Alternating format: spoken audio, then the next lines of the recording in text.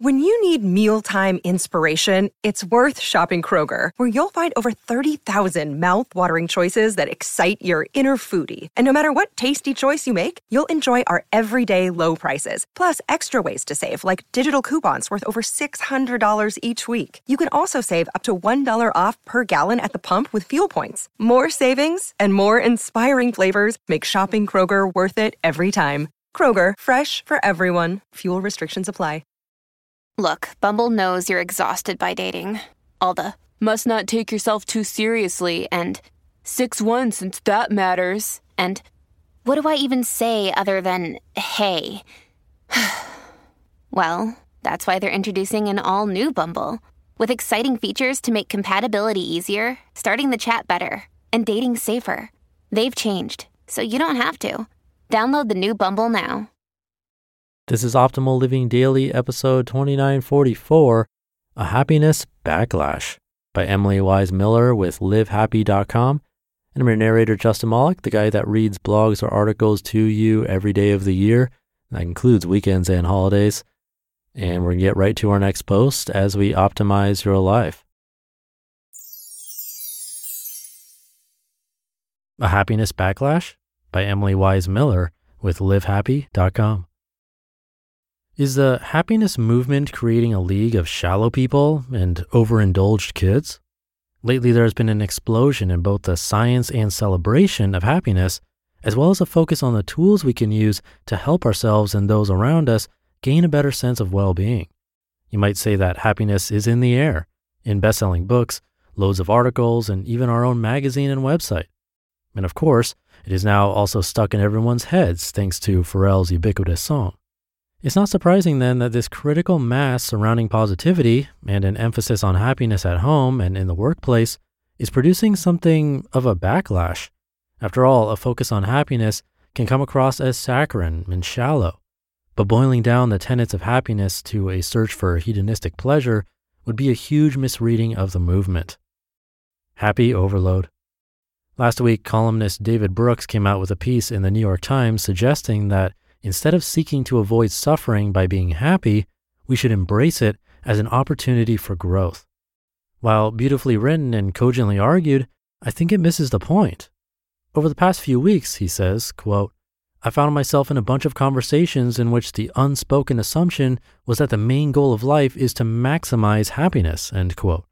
But with all this focus on happiness, says Brooks, we are missing out on the true growth that occurs when we embrace, instead of avoid, suffering. Being happy does not mean avoiding suffering.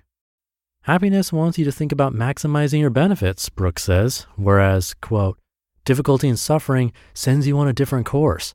Suffering drags you deeper into yourself and, quote, gives people a more accurate sense of their own limitations, end quote. He gives a mocking example of what he imagines a happiness expert might advise someone who is suffering.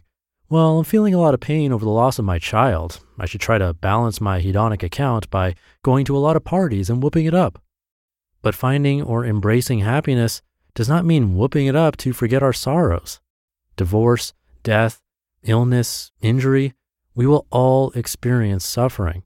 What's important is not to arrange your life so that you never take risks or keep away from those under the weight of suffering or tragedy. What's important is how you bounce back, grow, and help others recover and rebound after going through a turbulent time. The tools of positive psychology, gratitude, compassion, resilience, optimism, are indispensable when it comes to recovering from trauma. Raising happy kids.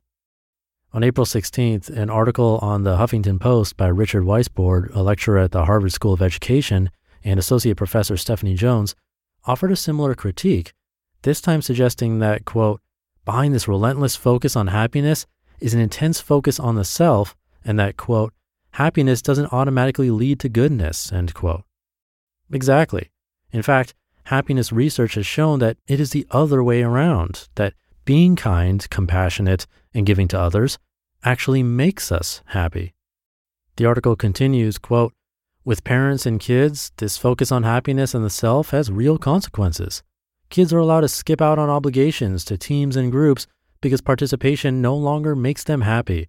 They are free, or even encouraged to, drop friends who are annoying, weird, or just not fun, and they sometimes treat the adults in their lives like staff or as invisible, neglecting to thank them or show appreciation, end quote. Again, I would argue that the authors have it backward. An increasing number of studies show that raising happy, well-adjusted kids requires a focus on responsibility and respect, among other attributes, which then leads to well-being and happiness. Responsibility and respect build self-esteem. In fact, the authors echo many happiness experts in the themes of our own Acts of Happiness campaign when they write that we need to model behavior for our children by, quote, contributing to our communities, taking action against injustice, making even small sacrifices regularly for friends and neighbors, end quote. They continue by saying, quote, the data suggests that moral and caring kids tend to be happier kids and adults, end quote, with a link to the author's own research and book. But that same conclusion has also come out of the positive psychology camp, with its emphasis on the meaning life as the most important attribute of happy people. According to leading positive psychologist Martin E.P. Seligman in A Meaningful Life, quote, meaning is increased through our connections to others, future generations, or causes that transcend the self. From a positive psychology perspective, meaning consists of knowing what your highest strengths are and then using them to belong to and serve something you believe is larger than the self, end quote. Look beyond the smiley face. I understand the temptation to recoil and play devil's advocate in the face of all this glowing positivity, giving rise to books like Barbara Ehrenreich's Bright-Sided, How Positive Thinking is Undermining America, and Oliver Burkeman's The Antidote, Happiness for People Who Can't Stand Positive Thinking. After all, we are critically thinking, doubting, sometimes suffering people who could do without a bunch of easy, cheesy homilies and kumbaya drum circles to tell us how to feel. But don't throw the baby out with the bathwater. A focus on how we can make ourselves and others happier, including science-based recommendations for increasing our well-being, does not entail steering clear of suffering, nor does it mean going to more parties or letting your kids do whatever they want. The critics have a point in the sense that a singular focus on happiness can seem to gloss over some of the deeper and more painful aspects of our personalities, but they need to read further than the titles of articles and, according to Brooks, the, quote, more than 1,000 books released on Amazon on that subject, happiness, end quote, in one 3-month period. The pursuit of happiness is easy to poke fun at, but if we think less about ourselves and more about our connections to others in the community and the world, the closer we'll get to that goal. You just listened to the post titled A Happiness Backlash by Emily Wise Miller with livehappy.com. Another day is here and you're ready for it. What to wear? Check. Breakfast, lunch, and dinner? Check. Planning for what's next and how to save for it? That's where Bank of America can help. For your financial to-dos, Bank of America has experts ready to help get you closer to your goals. Get started at one of our local financial centers or 24/7 in our mobile banking app. Find a location near you at bankofamerica.com/talktous. What would you like the power to do?